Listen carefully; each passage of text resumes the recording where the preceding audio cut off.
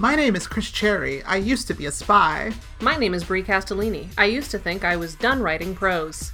And this is Burn Noticed, a weekly rewatch of the USA television masterpiece, Burn Notice, about Michael Weston, a spy. Throughout this podcast, we will be rating each episode on whether it is A, an episode of television, B, a great episode of television, or C, a great episode of Burn Notice. If you want to get in touch with us for any reason, unless you want to criticize us, which is impossible because we're perfect, check the episode notes for our contact info. And for our Cafe Press store. For merch. Buy some merch. Buy some merch. If you were one of the people who were like, I'll give you a couple of bucks for a white collar podcast, which, to be clear, we're not doing, because not enough of you have said that. But those of you who have, we'd love for you to buy some merch. There you go. We'd love to make a 60-cent profit off of you. And we'd love for you to have a shirt. Exactly. Shirts that you designed. I did. And wrote prose for. Yeah, I wrote prose for the shirts. I write Burn Notice fan fiction now. Yeah. I mean, I'm about to. For one of our bonus episodes, we are going to kind of write Burn Notice fan fiction. We are going to do that. But until then, what prose are you writing? God help me, I've decided to write a romance novel. I mean, of course you have. That's the only logical conclusion to this arc that's happening. I put it off for so long, but I've read 72 romance novels in a month and a half. So many! In a month and a half. And I've slowed down recently only because I read faster than the library can get me books. So, yeah, I held off.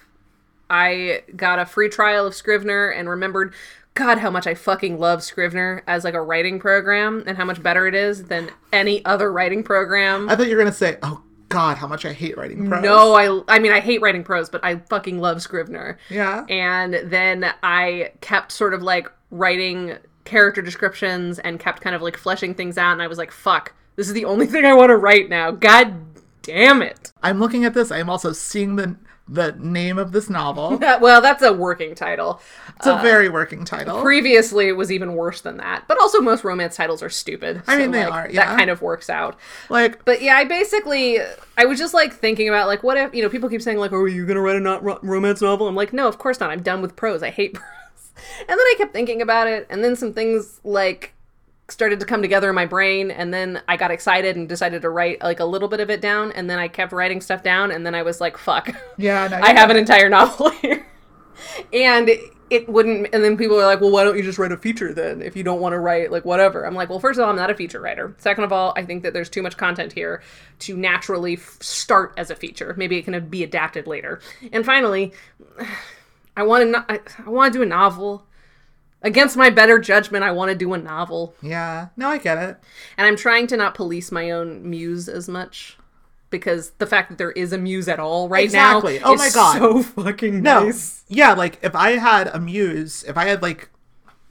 Oh, I would just be so happy. Mm-hmm. I'm not gonna, like...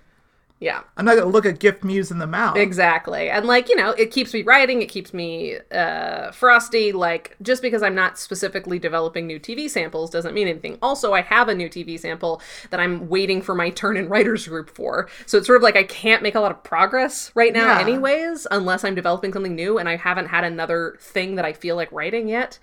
So yeah, now I'm writing a romance novel about internalized misogyny and heteronormativity. Of course. Because, yeah, that's what I'm doing.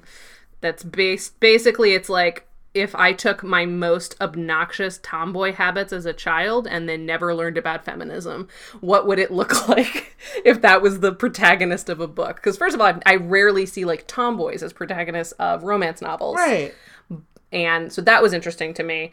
And also sort of like the inherent heteropatriarchy of tomboys existing at all. Oh, well, the thing about, like, tomboys is that, like, tomboys as a type are not older than 14. Well, there are more of them than you would think. And there are tomboy impulses that continue into adulthood that I still have impulses The thing about, like, no, but I think that's actually, no, I think, like, after a certain point, like, people stop calling you a tomboy and start calling you a lesbian. Right. Like, and so I think there's something interesting there in the way that, like, or start calling you butch or something. Like, where it's, like, the moment in which, like, sexuality is injected into a person, like, then like tomboy is a category. Like tomboy is a category only exists in like without sexuality.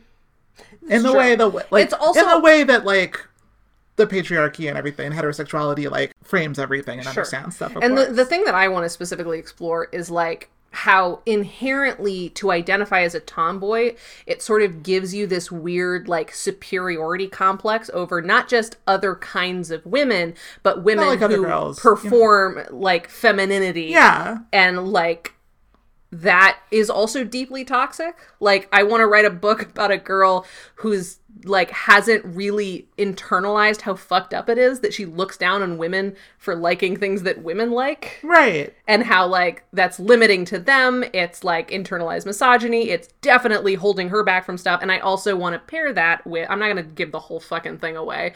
I'll tell you about it later if you care. But like I also wanted to do the flip side of like for the male love interest, what is his version of that? So I've taken my tomboy impulses and the fact that I have been obsessed with Leah Macon for my entire life. Okay. And the sort of parasocial relationship I developed with him in my own head. Okay. What if I eventually ended up meeting him? That was always a part of it, imagining like I moved to New York partially not in a tiny amount, right, hoping I would run into Leah Macon. And so what if I hadn't met Quinn, I hadn't learned about feminism, and I did run into Leah Macon in New York, and we had to work together, and there was both like a weird idealization issue of I have a parasocial relationship with this person who I'm now developing an actual relationship with, what's real and what's not. And on his side, how fucked up would that be, discovering that? And also, like, what must it be like to be a guy who has been idealized your entire life by people who have no idea who you are, and, like, how much pressure that must be. But yeah, so that's what I've been up to, is We'll talk about next novel. Exactly. And I do definitely want to talk to you about this novel because, fuck, I don't hate writing novels. I hate writing prose, but like this has been a fun sort of like nostalgic trip. And again, I've read 72 romance novels. It's a truly stupid at this point, if I don't write a romance novel as a writer, like what the fuck am I doing? I mean, you're just reading romance novels. You don't have to have... You don't have to be productive. You don't have to create something just because... But then I wanted to. But if you want to, that's great. You should do it. I still resent it, though. Anyway. But anyway, so this episode... What else can I resent? You can resent this episode. This episode, Season 7, Episode 10, Things Unseen, aired on August 15th, 2013. It was written by Ben Watkins and Craig O'Neill and directed by Craig Siebels. Everyone's familiar here. This is a really Craig-heavy episode. We got 2 Craigs for the price of 1. Mm-hmm. And the premise of it, according to IMDb, is... A figure from Michael's past could reveal his cover in a crucial mission. Fiona's boyfriend is targeted by a gang, which places Sam and Jesse in the crossfire. So, and I've said before that, like, when I, like, put these descriptions in there, I don't read them. Mm-hmm. Like, I kind of just glance at them and copy-paste. Mm-hmm. This time I, like, glanced at it, and when I glanced at it, I read... A boyfriend from Michael's past. And was like, reread it. And so I had to read the whole thing. And I was like, oh, that's disappointing. Canon bisexual Michael Weston. Canon bisexual Michael Weston. But no, I think like that's more interesting than the thing that we got. But yeah, for sure. Also, similarly to last week, I feel like this plot should have been earlier in the season.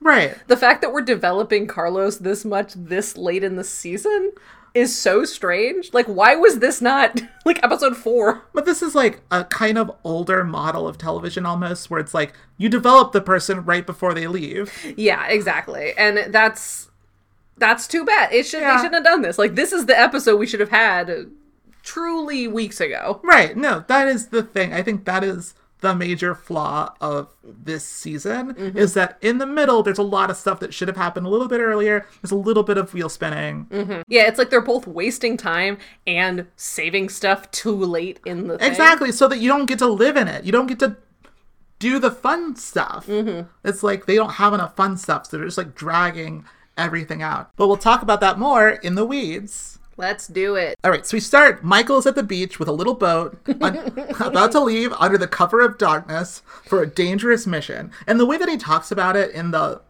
like, voiceover, I kind of thought that the whole mission was going to be a night mission. Because he keeps talking about, it's like, getting the cover of darkness, things that you do at night. And I was like, ooh, this is a sexy night mission. But then there's no more night. It's only this scene for some reason. And I also kind of thought that he had arrived because Fee shows up to talk to him. Right. And he's like leaving for his night mission. Yeah. And he says like, I have a mission in another country. And I thought for a second that she had come to the other country. Yeah, it was kind of unclear. It was a very weird, like, in media res pre-cold open scene where it's like, where are we? What's happening? Exactly. It's so weird. It's just shot. Why is no one else here? It's just shot in the middle of nowhere. It's like, oh my God. But that was really funny to me. Like, the idea that, like, he went to, like, another country and then she followed him just to have this chat was so funny to me. But presumably that's not what happened. That is not what happened. But they go in to have the same conversation that they always have. Michael's getting too close. He's too into it. He let that guy die. And he's like, and Michael's like, I had to let the guy die. I'm undercover. And it's like, you're letting people die. It's like, you're getting too close. And it's yada, yada. You know this song. Yeah. But like, and then he's like, no, this is just me being undercover. And then he's like, were you undercover when you fucked that girl? And then Jeffrey Donovan does this face that's like this sort of like angry smile is the only way I can describe it. You know that like face when like you're having that like kind of fight with like someone and then they say a thing that's like, and you go, oh boy. You know, like, I don't have time for this right now. And you're kind of like, I need to go. Like, that is the face that he's making. It's a pretty good face, actually. Like you said, Jeffrey Donovan's fucking killing it this season. Yeah, exactly. Anyway, so Michael gets in his little boat and he goes. So then Fee returns home to Carlos, who says that he has to go check on his mom because some people turned up asking about him and Fee asked to come along. And they're kind of cute, you know. It's like clear, like, this is... I think it's pretty clear that this is the last Carlos episode. Sure. Just because where we are in the season. And I have opinions about how Carlos leaves the show. Yeah. And, well, it's good that you do, because that's what we do on this podcast. I mean, like, yeah. It's also, I guess, sort of important that he, like, doesn't want Fee to come with him. He doesn't want Fee to come with him. But she's like, no, we're a team. Yeah, let's go. And they're like, and she's like, look, come on, it'll be fun, it'll be sexy. It's like, yeah, it will be sexy. And they're like, and they kiss, and it's like, you know, they don't not have chemistry. Yeah, they have more chemistry this episode than the last time we saw them together. No, of course. Yeah, like last time where they weirdly didn't, but here it works. Yeah, this is the most time we've spent with Carlos we spend in this episode. And like, he works. Yeah. I mean, he's a handsome guy. Yeah, he's a good-looking guy. Yeah, no, I like... And I, again, wish we'd seen this way before. Yeah, but meanwhile, in the Canary Islands, Michael meets up with Sonia and asks her what the job is, because he's so worried that he doesn't know what the job is. And she says that there's this guy named Roger Steele, who's a friend of Michael's, who's kind of a spy go-between. Agent for the spies. Exactly. Remember that guy? Yeah. At first I thought it was this guy. Like, you forgot that Michael killed him in cold blood? I mean, yeah, I did. No, the thing is, because he is played by such a that guy actor. Yeah, they've had a lot of that guy actors this season, and it keeps confusing me, especially when they're like, yeah, this is from Michael's past. And I'm like, fuck, have we seen this person before? I know, I had to go check if we had seen this guy before. We have not seen this guy before. Like, he easily could have been. Right. It's a little weird that he is not a guy we've seen before. It's a little weird that a lot of these people are people we haven't seen before. Yeah, like, I remember it's almost like early Burn Notice where they, like, didn't have, like, a cast of people that they could bring in, so like everyone would be like, here's a guy from Michael's past, and it'd be some random character actor. Right. And it's weird to go back to that towards the end where it's just like, I mean, I like this guy, he's fine, he's on Supernatural, he's one of those, he's in everything, you know. It's one of those times where I'm like, it's too bad that Bly is already dead. I feel like this would have been a more interesting episode if it was Bly. No, I think... And if Bly was, like, he wasn't read in on Strong's mission, and so he was also kind of still searching for Michael, and, like, he and Michael finally hit their shaky piece, and Michael has to kill him. Yeah. No, I think that could have been interesting. Anyway, this guy, his name's Roger Steele. He is looking into Michael. He found out about Burke. He knows that Michael is doing something, and Sonia's like, we have to kill him before he figures it out. Right. So Sonia and Michael arrive at Roger's high-security estate, and Roger's just the nicest guy in the world. Just like, he's so nice that you would never want to kill him. The sort of guy that you don't want to murder.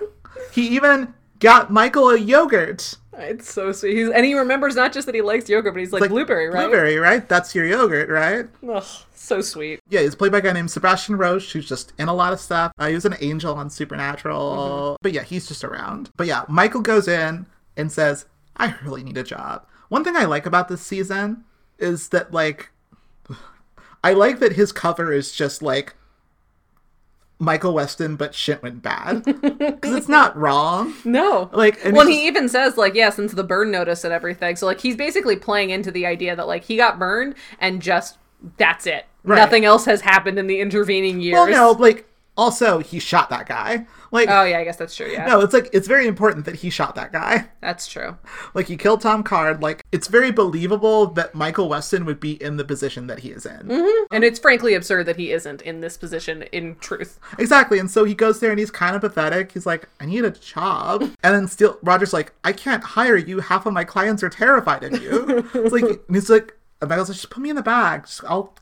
I'll do counting or whatever. You know? Mm-hmm. Yeah, I'll do accounting. I will do math. I will make you some spreadsheets. And so whatever you need, just like, and then Roger's like, no, you can't, but I'll give you money. Do you need money? I'll write money. It's like, it's not a handout. I owe you. Go ahead. Whatever you need. I will give you money. Like, I'll suck your dick. What do you want? You deserve it, Michael Weston, because you are a good man who would never kill me. But yeah, so, like, they have this whole scene, and then later Michael meets up with Sonia, and they decide that they can't kill him in his fortress, so they're going to have to do it outside, probably in a car on the road. Mm-hmm. Meanwhile, Fee and Carlos return to Carlos's old neighborhood, and, like, Fee reacts like it's, like, the worst place that anyone could go. Yeah, the vibe is weird. It's just, like, a normal neighborhood. Yeah, well, and she makes some comment, and he's like, you didn't have to come. I told you not to come. Yeah. And she's like kind of judgmental, and he's like a little defensive. It's like just a neighborhood. It's kind of poor, but like, you know, it's just normal. Mm-hmm. It's a place where people live. Like, I think like sometimes we like lower class neighborhoods are just neighborhoods where it's clear that people live there. Whereas like upper class neighborhoods go out of their way to make it seem like that people don't live there. Mm-hmm. You know? It's weird that like our notion of like niceness is like built on the idea that people do not actually live in spaces. And in some ways I get that. Anywhere that people are is worse. But I take your meaning. No, yeah, that's like it's just a regular neighborhood. But yeah, and Carlos explains that they're going to go meet this guy who now kind of runs the neighborhood, and explains that like if you grew up in this neighborhood, you kind of just had to be in the gang. There was no like not being in a gang. So yeah, I was in a gang for a little while. That was what you did. Mm-hmm. So they go and meet this guy who's named Mateo, and Mateo's very genial. He's a real Roger Steele type. And played by Amari Nolasco, who is a major player in Prison Break. Of course he is. I saw him and I was like, fuck, how do I know this guy? And I looked him up and he's like, oh, he's Sugar from Prison Break. Wait, his name is Sugar? I think so. Just like our Sugar? I think it might be, actually. What a fun bit of, like, synchronicity. But yeah, like, he is, like, a low-level gangster. He runs this neighborhood. And Carlos and Fee go to say hi, and they're all very friendly, and they give him a hug. Sucre. So, yes. Okay, Sugar, but in Spanish. Mm-hmm. Yeah, they call him Sucre. Sucre, okay. They kind of set it up like he is going to be held hostage. Yeah. Like, it seemed like they were, because, like, we do the scene, and it's really nice, and everyone's very friendly, and then Carlos says, hey, someone's asking my mom about me, and they go, yeah, the reason that's happening is because you're a fucking snitch. You ratted out this guy Nando, and now Nando's out of jail, and he wants to fucking get you, and there's a bounty on your head. And then suddenly the entire tenor of the space changes. You're very aware that everyone has guns, mm-hmm. and they're like, oh, we maybe can't leave, can we?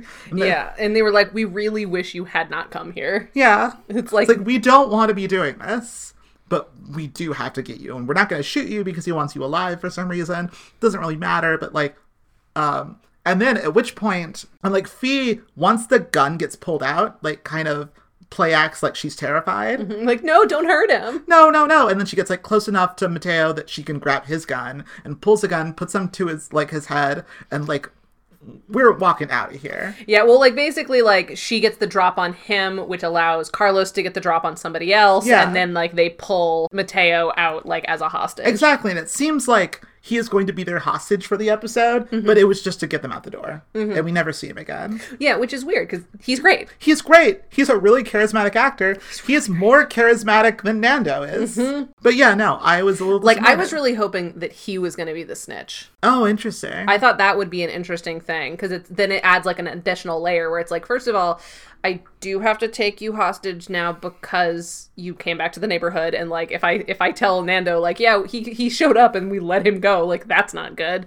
But then there's an additional, like, weirdness where it's like, it explains why these guys are close and why he has an additional reason to not get on Nando's bad side, because he's like, but I don't want you to tell him that I was the snitch. Exactly. Like, that would be more interesting to me, and then I would care more about the snitch. Right. Well, I mean, Carlos is the snitch. Well, there's two snitches. Yeah, there's two snitches. I mean, like, the non-Carlos snitch.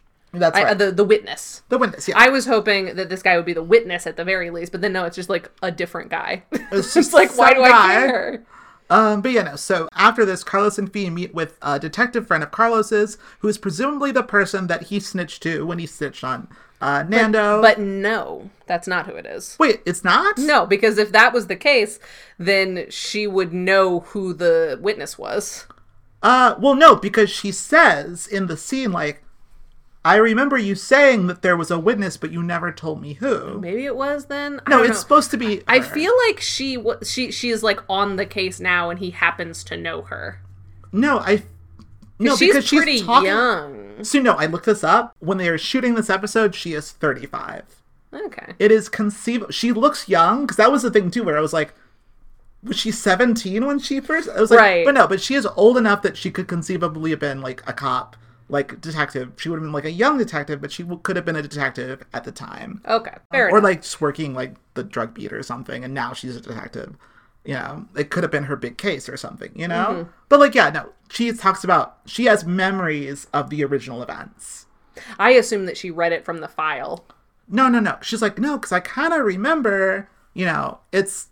No, they know each other. I think she was the original person that he snitched to. Okay, fair enough. Carlos says to her, like, I thought he was in jail for a long time. It's like, yeah, no, he got out on a technicality. That's our justice system. And then she immediately goes, anyway, so we need to put him back in jail again.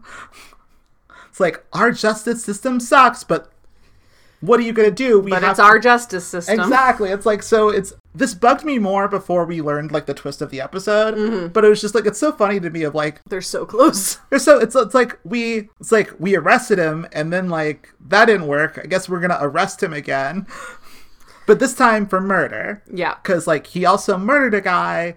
She knows that Carlos knows a witness, but Carlos never said who the witness was because he didn't want the witness to get hit or whatever. But this time he is willing to do it because he needs this to end.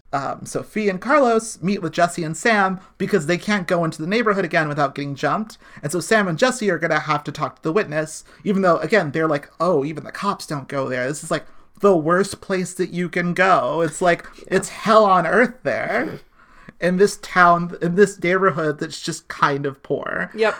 But yeah, they're gonna go meet this guy whose name is Lloyd. Meanwhile, Michael meets with Agent Strong to tell him that he has to kill this Roger Steele guy, and he didn't wanna. And Agent Strong says, in so many words, tough titties. Yep.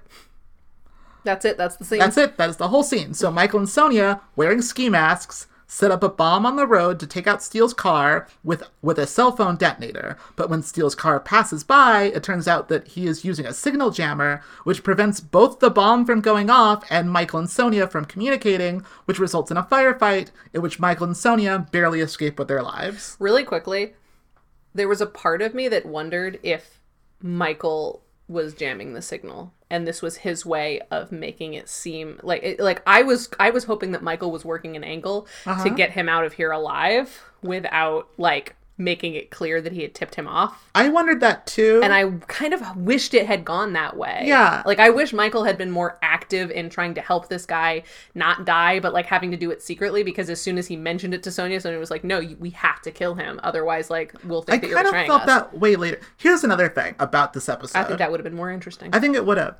Because I had that thought later when he shot him, I kind of thought like maybe he was shooting him in a non-lethal way. Mm-hmm. But part of that was because, here's my question to you. Okay. What's the A-plot of this episode? I guess Carlos? It is. That's the thing, right? Is that like everything about Burn Notice makes you think that like it would be a Michael plot. The Michael plot is the A-plot. But the thing is that the Michael plot resolves first so that Michael can become part of the Carlos plot. Yep. And so the whole time I'm watching like Michael kill Roger Steele, I'm like, well, it's kind of early in the episode. Maybe he didn't actually kill him. Mm-hmm. You know, I keep waiting for like, oh, this is not the resolution to this, and I realize. And then he goes back and he's in the other plot, and I'm like, oh, no, it's just like Carlos is the A plot, so Michael has to be involved. Yeah, it's very strange. It is very odd. But yeah, I was kind of hoping, especially since we meet Roger and he's like such a good dude. Yeah. That Michael would not just be conflicted about killing him, but like actually trying to get him out of the country. I mean, I think like. And like asking Strong to be like, hey, can you get a message to him and just say like, if something like something's up, get out of like go into hiding, fake your own death. I will help. But also at the same time, like, I kind of buy that, like, Michael at this point is like, no, I just gotta kill people now, that's it. Like... I just think it would have been more interesting for him to, like, try, like, you know, to get out of it once and then realize how fruitless it is and have to make the decision. It could have been, yeah. I think it would have been more interesting. I think you're not wrong. But yeah, anyway. Like, it could have played out almost exactly the same. It's just that Michael is actually helping and then realizes that, like, he's just extending the amount of time that, like, this guy has to be nice to him to make him feel worse. Right, exactly. Back in Carlos's old neighborhood, Michael and Jesse pretend to be health inspectors investigating a gas leak, handing out pamphlets to anyone they see. I'm very curious about these pamphlets and if there's a phone number on them and what the phone number is. Because the thing is, these people will call that number. Oh, for sure. 100% they will call that number. Because the thing is, like... I bet it goes to, like, Fee or someone, or Carlos. No, but to me, that's funny, because then, like, they're gonna have to deal with these calls. Like, I'm assuming it's just, like, actually to some sort of public service or something. Sure. Yeah. Like, the actual health department. But it's so funny to me. I was just, like, I was imagining the possibility that they were just gonna keep getting calls from people who will be like, yeah, I don't feel great. I do like this sequence because, Jesse and Sam are really fun. No, this is a really fun... And there's a teenager being kind of addicted to them, and then... Yeah. No, because they go in and they're like, yeah, like, we're with the health department. Because the thing is, like, it's so odd that any white people would be here. Mm-hmm. And so, like, the fact that, like Sam is there is weird. And it's just like, well, we have to explain why we're here. So we have to be these health inspectors. Also, it's always fun when someone pretends to be a health inspector. It's, like, one of the best things that you can pretend to be. But, like, and that there's a toxic gas leak. And if you feel weird or anything, and this is the excuse that they use to go and knock on Lloyd's door, they come in and it's like, we're health inspectors. And they close the door and it's like, we're not really health inspectors. And Lloyd is like, we know Carlos. And Lloyd immediately grabs a baseball bat and then, like, tries to, like, beat the shit out of them. And so Jesse grabs him and tries to kind of subdue him. And there's this bit where he's like, stop fighting. And then he accidentally chokes him out. And then he's like talking to Sam, and Sam's like, how are we going to get him out of here now? But this is great joke too, where it's just like, stop. It's like, stop fighting. And then Sam's like, I think he stopped. It's like, and Jesse's like, oh, fuck. And they're like, yeah, how do we get him out? It's like very like Disney Hercules, like doesn't know his own strength. Exactly. And and then like you said, like, well, we have to get him out somehow. And so they're just like, they come out, it's like, see the gas leak. The gas leak got him. It's really great. Honestly, the best sequence in the whole episode. Oh, for sure. No, absolutely, hands down, no contest. This is the most Craig O'Neill that the episode gets. Yep. It's so fun. Anyway, so they take Lloyd to Madeline's, where Carlos and Fee are, and they try to convince Lloyd to do the right thing, even though it's dangerous. And it's not really working, because he's like, I don't know, fuck this. It's like, it is kind of funny. It's like, no, you understand, like, we have to put him in jails. And he's like, he just got out of jail. Yeah, I mean, Lloyd's totally right. First of all, Lloyd's in no danger except for from these fucking crazy people. Exactly. He's like, there's no reason why he should think that I am involved. Absolutely no reason. No, of course. And they're like, no, you have to do the right thing. You have to call the police. And Madeline steps in and says she knows what it's like to be afraid to do the right thing, but he won't be able to live with the blood on his hands of all the people that Nando will kill because he's not in jail. And that works for Lloyd. And he says, okay, I'll do it, but only if I can get protection for me and my family. Fair. Meanwhile, back in the Canaries, Sonia is about to call an airstrike on Steele because they failed so bad. She's like, well, the backup plan is we call an airstrike. But Michael says, fuck that. He'll kill so many guys who are doing their jobs. The most godly of men. Exactly. And Michael says that he can take him out with a sniper rifle. It's like, I can do this in an hour. So he calls Steele. He's like, you gotta help me. Some guys are trying to kill me. And Steele's like, you too? Were they two guys in ski masks? And Michael's like, that they bought at Target on sale? Yeah, it's them. Yeah, it's us. I mean them. Anyway, come here. And this works because Steele is so nice. Mm-hmm. Meanwhile, so Steele arrives with his guys and calls Michael, who hems and haws before finally saying, I'm sorry, and shoots him. Mm-hmm. He shouldn't have said I'm sorry. I get why he said I'm sorry, but like, if for some reason he did not kill him, he just gave himself away. And see, I think that this would have been a more interesting thing if he had tried to save his life and then realized in saving his life he would have doomed others unless he just buckled up. Right, exactly. This is what I'm saying. The episode fully would not have had to change that much more. Oh, no, especially because he starts with talking to Strong and was like, Strong, I don't want to do this. And Strong's like, tough titties. You're right. That's much more of an arc. I agree. You know, you're right. So he shoots him, and that is it for Roger Steele. Yep. He is R.I.P. dead. R.I.P. So meanwhile... There's a lot of caps lock in this next section of the recap. Okay. So let's get to it. So Carlos's detective friend apparently wants to meet him in the middle of nowhere to make a deal with Lloyd in person. No one questions this. Nope.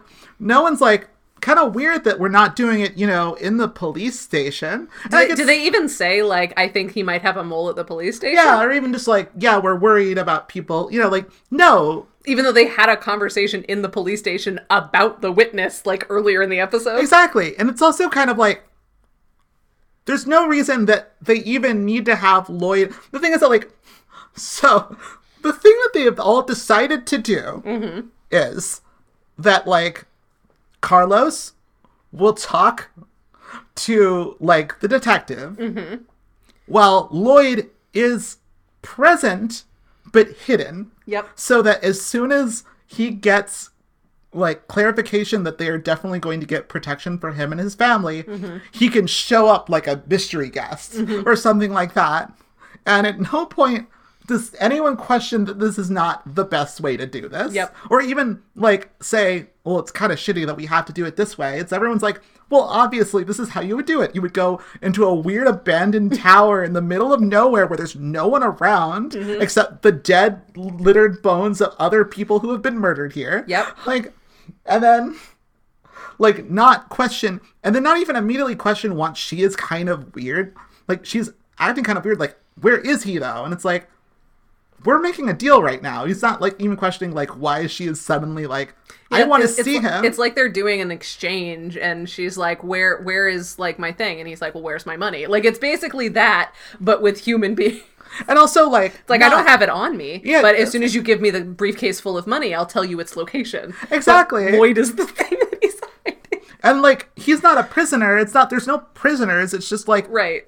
It is a very weird scene. It's so weird that, like... And everyone's like, this is totally normal and fine. Totally normal. This is going to go great. Yeah. This is how I expected this to go. Exactly. And it's just... So when it turns out that, surprise, surprise, the detective is working for Nando, like, it's a weird thing. And they also do this thing in the scene wherein Nando shows up. And he shows up in an SUV. And the SUV, like, blocks Fee and Sam's view of the meeting. And so they're like, I don't know what's going on. Yeah, the only thing they can see, I think, is the detective. They can just see the detective. They're like, I don't know what's going on. But this is probably also normal and fine. Exactly. They're like, No one's concerned. Nobody tries to get a better angle. No, not at all. They don't move. They don't like, do... wow, I can't believe this rude SUV driver is just like sitting there. Exactly. They're like, what's going on? No theory. It's just like, something's not right. And it's not until like Nando shoots the detective, because the detective's like, I'm sorry that he's not here. I don't know what's going... Like, she is... The thing is, she is also incredibly shocked that this does not work. Which is, like, even more wild to me that, like, she, the one who's doing the double cross, is, like, shocked that the double cross did not go 100% according to plan. She's like, he's not here? Was it that, like, Nando's got there too early? No. It's... Literally, it's just, like, everyone is, like, kind of amazed that the obviously bad, like, plan didn't work. Yeah. Everyone's just kind of like, wait, you didn't bring... Where is he? Why can I not... Why is he not in shooting range? Why are you... Like, what are you doing? Like, it's so weird and so dumb. Like, everyone in this scene is an idiot. Like, these are people... Apparently there was a gas leak and it's here. We called last week a gas leak episode too. Yeah. But, like, literally, it's like, what is going on? There's no reason that this scene had to be like this. No. It's just... Yeah. Then, like, so the detective gets shot and it's like, oh, Nando's here. They also immediately know that it's Nando. Because, like, obviously, of course it's Nando. Right, like, who else would be... Who else would it be? Did Carlos shoot her? Yeah, who else would it be? Which is, like, not a weird conclusion to jump to. Right. Except they're literally jumping to no other conclusions. Like, the idea that, like, in this scene, everyone is a complete idiot until they go, oh, that's Nando. It's like, how do you know, like, you should have known that all of this was bad. What are you doing? Right. Like, as soon as she tells you where to do this meet, something is up. Exactly. And then as soon as an SUV shows up, something is up. And, like... Like, there's so many points to this. And then, like, she gets shot. Nando is there. They're in the middle of nowhere. Lloyd immediately bolts. Yeah. He's, like, running on foot from, like, the guys who have an SUV toward nothing. Yeah. Like, it's just, and like, they have a car with them. Like, they have a car. They have a car with them. He's like, never mind. Oops, he's running away like a Scooby-Doo character. I mean, at this point, these people are so stupid. He's like, I do not feel safe with you. I don't care if you have... I wish he had stolen the car. He should have stolen the car. Like, that's what he should have done. But he just, like, runs. Like, he just fucking runs. This whole like, scene. on foot. It's so funny. Oh, wait. Meanwhile... Like, Fee and Sam are like, we don't have to worry about him. Like, they're immediately like, oh, well, we gotta get Carlos. They took Carlos. And no one's like, okay, you make sure Lloyd is okay. I'll go after Carlos. Like, as soon as he runs away, they do not care about him anymore. He never shows up again. Yeah, did they even mention him? No, he is never mentioned again. Like, he just runs away. He, like, literally runs out of the episode. No one can... Like, the minute that he is gone, everyone forgets he exists. It's truly not wild. Necessarily. Technically, we know he exists to the extent that, like, Michael plays him. Exactly. Yeah, but it's just, like, no one cares about this person. Right. Like, it's so wild. Like, the all caps part of this was justified, everyone. That's all we have to say. It's just, yeah, I don't know. This scene, there's no reason it had to be like this. No. It could have been so better. And, like, not great, but, like, you could have, like, done it in a way that works. Yeah. Like, in the earlier police station scene, we could, like, lay some seeds for, like, hey, keep your voice down. Like, the technicality, I don't know where his lawyer got that information, but, like, I'm kind of nervous. And then the next time he's like, hey, the detective mentioned, like, oh, hey, didn't you say that, like, the police station might be, like, I don't know, suspicious? Like, make it Carlos's idea to meet her elsewhere. And then when she shows up and she's like, where's the guy? He's like, he's kind of nervous. And so, like, then it becomes, like, Lloyd is nervous. So it's Lloyd who doesn't want to meet with her until it's confirmed. And he's, like, listening in on a bug. And then she gets frustrated. Nando shows up too early and she's like, you didn't give me enough time. Like, he wasn't wasn't here with it. So, like, that makes way more sense. The same set pieces, but just, like, more motivated. And, like, have everyone not just be incredibly dumb. Right, exactly. Like, it's like, this is just and now it's just a matter of, like, timing and miscommunication. Yeah, rather exactly. than everyone being fucking stupid. Just, like, completely idiotic. Anyway, so that all ends. Yep. And so Sam and Jesse scope out Nando's place, and it's crawling with gun guys. They have no idea what to do, and so Fee gets a call from Carlos's phone, and it's Nando, who is torturing Carlos with a blowtorch. He wants Lloyd. Does he know that his name is Lloyd? I don't know if he just says the witness. Okay. He wants the witness, and he's gonna keep torturing Carlos until 5 p.m., is helpfully told is an hour and 20 minutes from now. Yep. He's gonna kill Carlos at 5 if he doesn't have the witness. So Fee says, yeah, I'll get you your witness. And then she hangs up, and Sam and Jesse are like, you just said you're gonna get the witness. It's like, Yeah, I know. She's like, I just said it to buy time. It's like, yeah, we know. Like, it's so weird. I mean, this is like the cold open from last episode where they're arguing, like, should we steal the guns? It's like, no, obviously not. We're just filling time for no reason. It's so, I don't understand what's going on. Yeah, like sometimes this show is, they all in a crisis fall into place and are like, what do you need? What can we do? And sometimes they argue about obvious shit for no reason.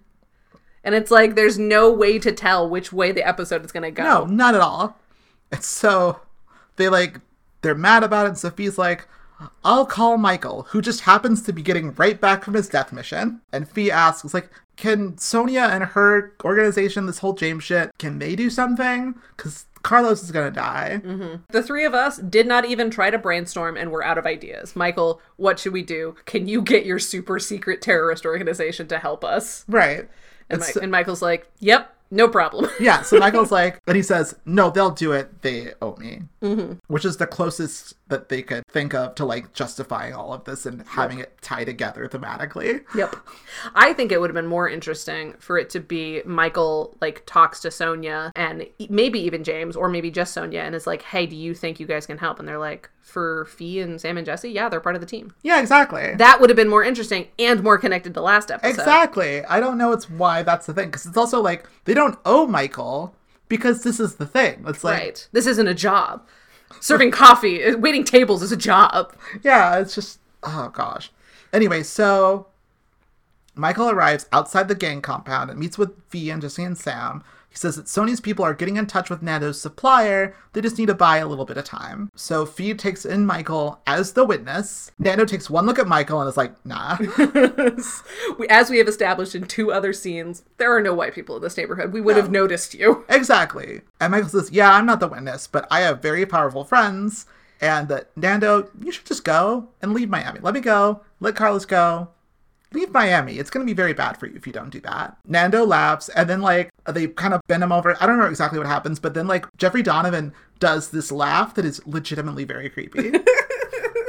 It's a very good laugh where he's just like, you're all going to die. Yeah, he's kind of playing the character he plays in Bad Breaks, where he's like, there's a big scary thing that's going to happen. Like, do you not know about the big scary thing? No. Oh, man. He's like Luke Skywalker in the beginning of Return of the Jedi, where he walks into, like, Jabba's place and it's like, no, trust me, like, I'm going to murder all of you. You should let us go because I'm going to murder it's going to go so bad for you. And so they're like, kill this motherfucker. And then on cue, as if they were waiting for the right moment, Michael has a phone in his pocket that rings. One of Nando's guys takes the phone from Michael's pocket, and, like, Michael's like, you should probably answer that. And he answers it, and it is a guy named Lopez, who is, like, the supplier. Mm-hmm. And Lopez says, like, hey, let all these guys go. And Nando's like, I can't do that. They can pin a murder on me. And it's like, let them go. It's like, no, I can't do that. And then he stops talking to Nando and starts talking to the guy holding the phone. And he says, you know who I am? He's like, yeah, I know who you are. It's like, you know what I can do to you if you disobey me? It's like, how's your mom? How's your... Exactly. How's your it's like, yeah. Okay, yeah. Shoot Nando right now. And the guy's like, sure. And he just murders Nando. And they're like, okay, you can go now. Yeah, thanks, I guess. Yeah. Also worth mentioning that, like, for this entire scene, Carlos is like, laid out flat. Like, Carlos, this is the moment where it's like, he can't hang with this group. He is terrible under torture circumstances. What, you're just gonna, like, act like you're really hurt? That's not how we do this. No. You're supposed to quip and go, it's nothing. Exactly. But no, he's, like, vomiting blood and barely stands up. It's like, come on, Carlos, get it together. No, this is not a, like, subjective experience episode where torture actually means something. So they go free, and then Sonia meets with Michael, and he asks her how they got Carlos free, and she says that they put pressure on the supplier. She also says that she understands that it was hard for him to kill Steele, but he had to for the mission, and she says that James has big plans for Michael, and that they're going to meet with him next week in person to figure out what those plans are. Or, like, the next stage or whatever. Meanwhile, at Fee's, Carlos has his bag packed. And when Fee asks why he's leaving, Carlos shows Fee a newspaper headline showing that the pressure that James's people applied to the drug supplier took the form of a helicopter assault that left 7 people dead. And Carlos isn't sure how he can live with that, but he can't be around Fee and Michael and their whole deal anymore. They both say, I love you, and Carlos leaves, and Fee cries, and that is the end of the episode. I hate this. I hate this for a lot of reasons, but mostly what I hate is that it wasn't Fee's choice. I hate when love triangles boil down to the resolution is that one of the spokes of the triangle just fucking leaves. Right. It should have been Fee's choice. Fee should have been, like, even if she did, this is too dangerous, like, I don't think you should be a part of the gang anymore. But, like, the fact that our beloved Fiona, Miami Fiona, got dumped. And it's like she is being passively handed back over to Michael as if she has absolutely no agency or decision in the matter. No, it sucks. It sucks so hard. There's plenty of other stuff that's happened this season that could remind her why she loves Michael and let her make this decision on her own. Right. He rescued her. He got injured by rescuing her. He tried to keep her out of this. He helped Carlos even when he didn't necessarily have to. It also kind of makes Michael the second choice. Exactly. Yeah. Which also sucks. It sucks for both of them. Why would this be... I'm so mad that Fee didn't decide this for herself. Like, I understand it from Carlos's perspective, but also it didn't have to go this way. Right. Like, it doesn't make us root for Michael and Fee. Yeah, I also don't care about, like, the 7 people dead from this helicopter explosion, because, like, we already know that there is, like, constant collateral damage. Like, fucking Sonia almost did the same shit for their previous mission. That's not a beat we need. Right. We already know what they're capable of, and frankly, so does Carlos.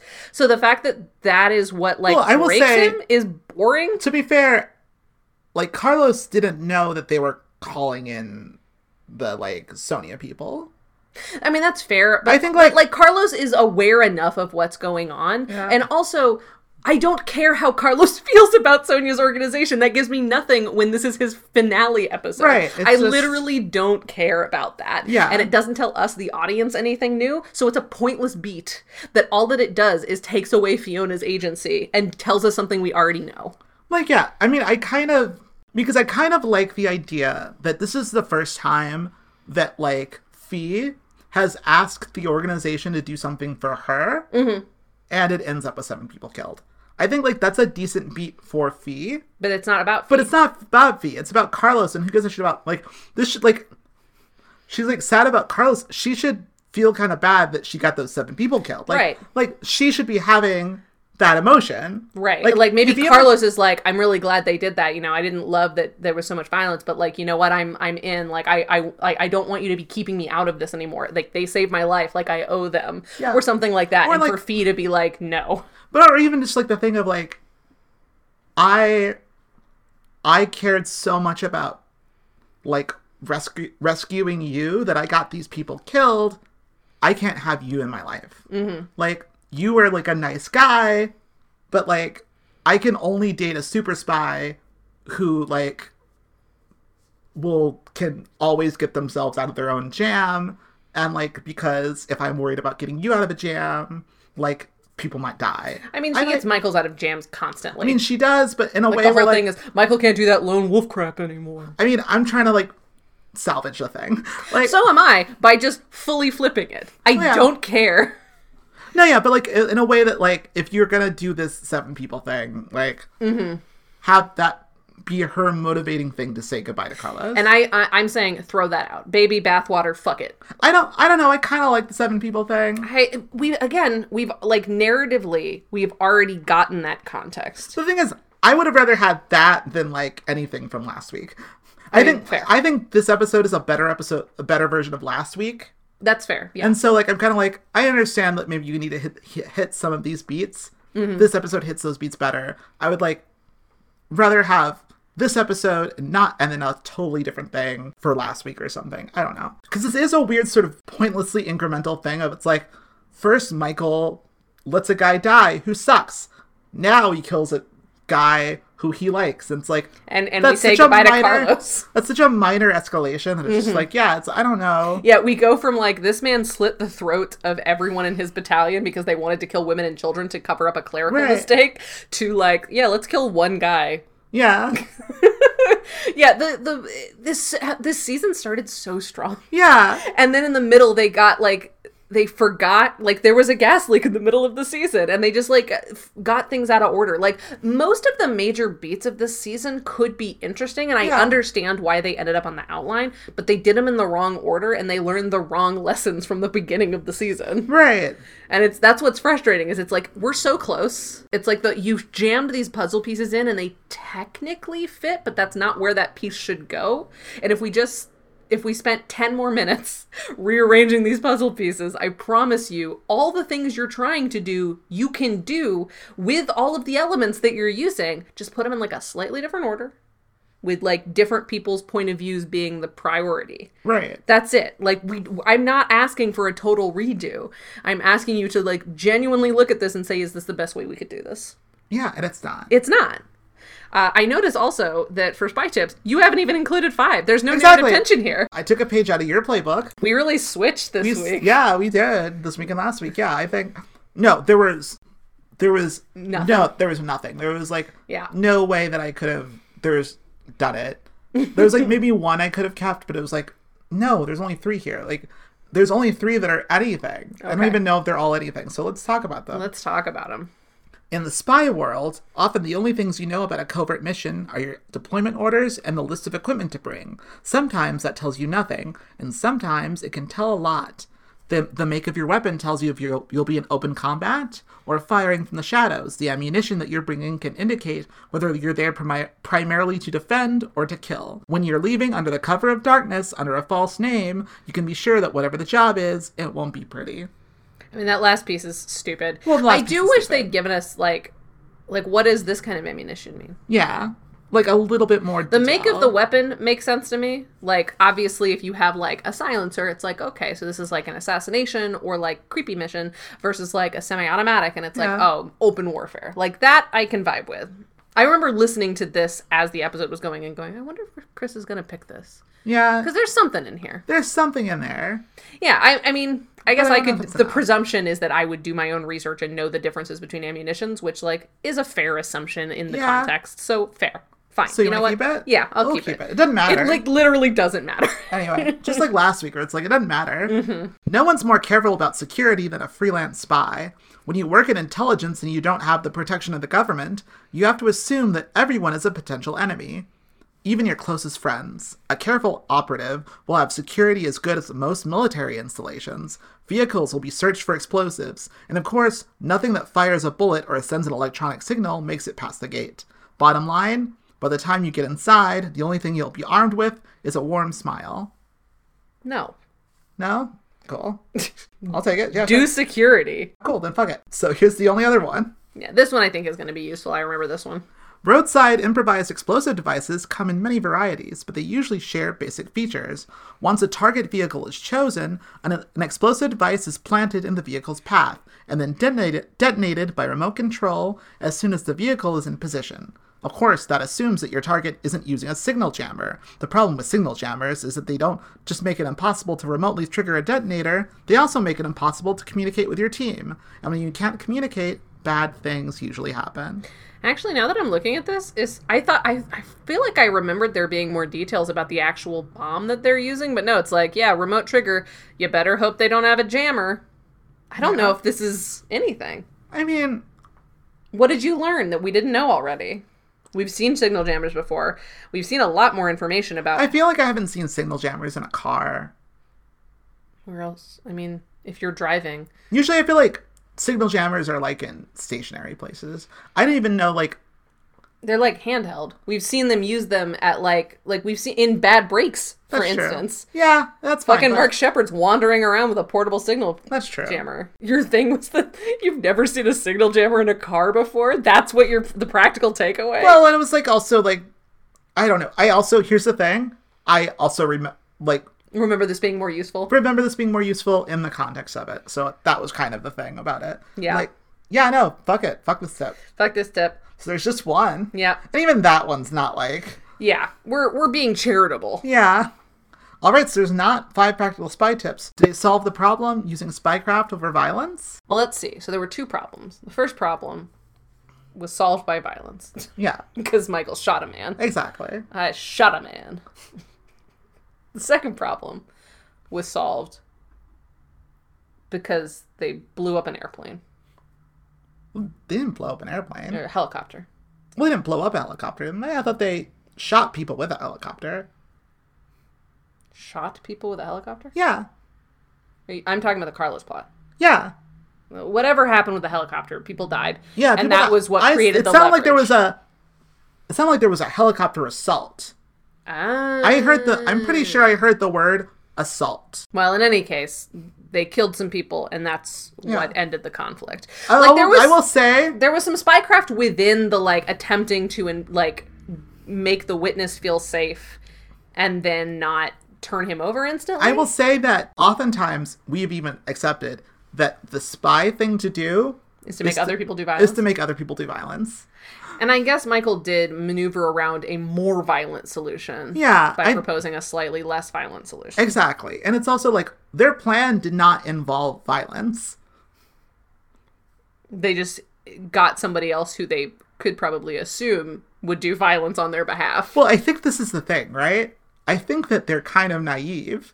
I think they assumed that this was a phone call. Yeah, don't I you just know a guy? No, I assumed genuinely that it was a phone call. That's fair. I probably would have assumed that too. Yeah. Especially when you don't have a lot of time to chat and you're just we just got to get to the location. Yeah, it just seemed like the idea was that James knows a guy. Yeah, all right. It's shaky. Yeah. And the fact that the central turning point of the episode is everyone being dumb as fuck in the wilderness. Yeah, no, I know. By an abandoned cell tower. Just everyone step by step doing the dumbest thing possible. But you're right. Yeah. It's on the line, but I'll give it to him. There's no alias other than the idea of a witness. Yeah. That doesn't even last very long because he immediately looks at Michael and goes, "You're not the witness." And Michael goes, "You're right, I'm not the witness." So there's not an alias. No, there's not an alias. So this is... Exactly. Well, I guess it can't be. It can't be, no matter what. But let's talk about supporting characters. Okay. If you get to blow something up, be co-protagonist. No? Would we consider her co-protagonist because it's a story about her boyfriend? Kinda. Not really. No. And she does not get to blow something up. She does not get to blow something up. No one gets to blow something up. Sad. Yeah. Does Sam get to be peak Bruce Campbell? We do have that one fun Sam and Jesse scene. That's the one very good thing about this episode. Sam doesn't do... I would give that more to Jesse. Yeah. For, not realizing he's choking a guy out. And for being genuinely just fun. Oh, no, he's doing a lot of, Sam's doing a lot of, fun, stuff with the people outside. I guess. Yeah. But that's not really... that I would say, again, that's more of a Sam Axe thing than a Peak Bruce Campbell thing. He's not the sort of, Lothario sex man. He's not talking about food and he's not talking about sex. It makes it hard to argue for Peak Bruce Campbell. You're right. No. But we can give it to Jesse. Yeah, Jesse is definitely a distinct addition. Yeah. Michael has never been in a situation where he forgot that he was choking someone out and accidentally makes them pass out. Yeah, that's great. Literally, I was thinking, this is Disney's Hercules. This is teenage Disney's Hercules. That is the energy Jesse is giving. And I love that for him. Good energy. So, yeah, Jesse gets a point. Mm-hmm. Does Madeline get a genuine emotional moment or do the case of the week? Is Madeline in this episode? I don't think Madeline's in this episode. I'm trying to remember. No, because we start in the dead of night. Yeah. And we never... Oh, wait, yes, she is in this episode. Oh, that's right. She gets the one scene with Lloyd. And convinces him to turn states. Yeah, and it's kind of implied that she's She's talking about the dad again. Dad, yeah. Talking about Frank. Yeah. And I guess does that count as being involved? Because she's had that position for a no, while. no. I'm not saying involved. I'm talking about like, is Emotional? that an emotional moment because she's talking about dad? I kind of don't think so. It's so normally- perfunctory. Yeah, it's more like usually for that we're asking her to be in a emotional moment with like one of our characters. Right. I don't give a fuck about Lloyd. And now Well, there's the but it's episode. like, yeah, but like that's not necessarily true. I mean, like we definitely gave it to the episode where she had that friend. Yeah, but we gave it to her. Well, first of all, that wasn't a rule at the time. Was it really? Oh, No, okay, this cool. is a more recent one. And also, it was because of the conversation she had with Michael at the end of the episode. Yeah, but we also really liked her and the conversations with the friend. I would say that like if that rule existed and it was just the scene with the friend, I would say that's a genuine emotional moment. She didn't really have a scene with the friend. Yeah, she did. She has a whole thing at the end where she like Oh, betrays you're right, her. you're right. It's a great scene. That's true. See, I was thinking of the end of the episode scene where Michael has just come back from breaking into the thing to like lessen the impact on the friend, Yeah. and him and Madeline having a serious conversation about like, Yeah. oh, this is what it's like to live your life. That's a good episode. That was a good episode. This one wasn't. No, it wasn't. No, It's not I don't think it matters one way or the other. I don't know if the Lloyd scene, the perfunctory Lloyd scene is enough. No, so it's not. It's not enough. despite it technically being Spycraft over violence and Jesse being a distinct addition to the team rather than a redundancy, this is not a not great enough. episode of Burn Notice, and I don't think that there is any worry that this will be a great episode of television. I feel like this has been happening with us. We're in like, we get 2 episodes of this season that are really good, and then 2 episodes of this season that are garbage. Yep. And then 2 episodes of this season that are really good, and then 2 episodes that are garbage. Yeah. I mean, they're not good at maintaining their momentum. No, they're not. Like, they're really good at setting things up or teasing things. Yeah. Like, we often have pretty good season finales and pretty good season premieres. Mm-hmm. Then they get lost. Yeah. Then somebody brings it back for, like, the mid-season finale, and it gets interesting again, because we're basically resetting momentum for a new thing. Right. And then they get lost again. Like, the thing about... Sometimes there's, like, a throwaway middle-of-the-season episode that's, like, not attached to anything, but weirdly good, because they just, like, let somebody off the hook, and we're just like, go for it. No, this is the thing. Go fucking nuts. When we were talking about the torture episode or something like that, and then or when we were talking about the flashback episode, like The Fee Michael the love Fee story Michael one. Yeah, like in like a season of television like this, like episodes can be like special, not because they do plot things, but because they're very well done. Like, Right. like this show has never quite gotten the idea that like episodes can be important for non-plot reasons. You know? Like, you can just find like these can be big character moments or kind of structural experiments or something like that. Like, this show does not know or refuses to let that be a thing. Like, this is the only season that kind of does that. But yeah, unfortunately, it like they inject so much into the special episode that I feel like they kind of just gave up on the middle expository ones. Right, yeah, and they're kind of garbage now. They really are, and like they're not doing interesting character things, and they're not really like exploring what we unlocked in the special episodes. Right. Like, it's all just like they're hoping that the goodwill from the special episodes carries us through the sort of boring, like, expository ones. But the thing is, the expository ones don't even need to be this expository. No, We they could have don't. combined the last 2 episodes and gotten exactly the same amount. Right, it's like the shortest season, there's still so much, like, padding. And there doesn't need to be. Like, we've No. already discussed a lot of ways where they can use similar set pieces to tweak just a little bit and give us some new interesting explorations. But Yeah, like, just, like, give us stuff. but the problem is they can't commit. No, they can't. It's really annoying. They can't commit, and they can't do season-long arcs. No. Not in a satisfying way. No, they can't. That maintains momentum all the way through. And that has always been their problem and appears to always... Always will it. have been their problem. Yeah. Forever. Anyways. bad. It's too bad. Well, there's nothing left to say but to say thank you again to Vincent E.L. for our theme music. If you want more from Vince, go to vincentel.bandcamp.com. Otherwise, bye. As you were talking about last week, I realized fully forgot what last week's episode is. I genuinely, in my brain, don't know what they did last week. What did they do? It dropped out of my brain. I don't- We just talked about we it. just talked about it. It's gone. Oh, Poison. Yeah, Poison. Huh. Huh. Bad couple episodes. Bad couple of episodes.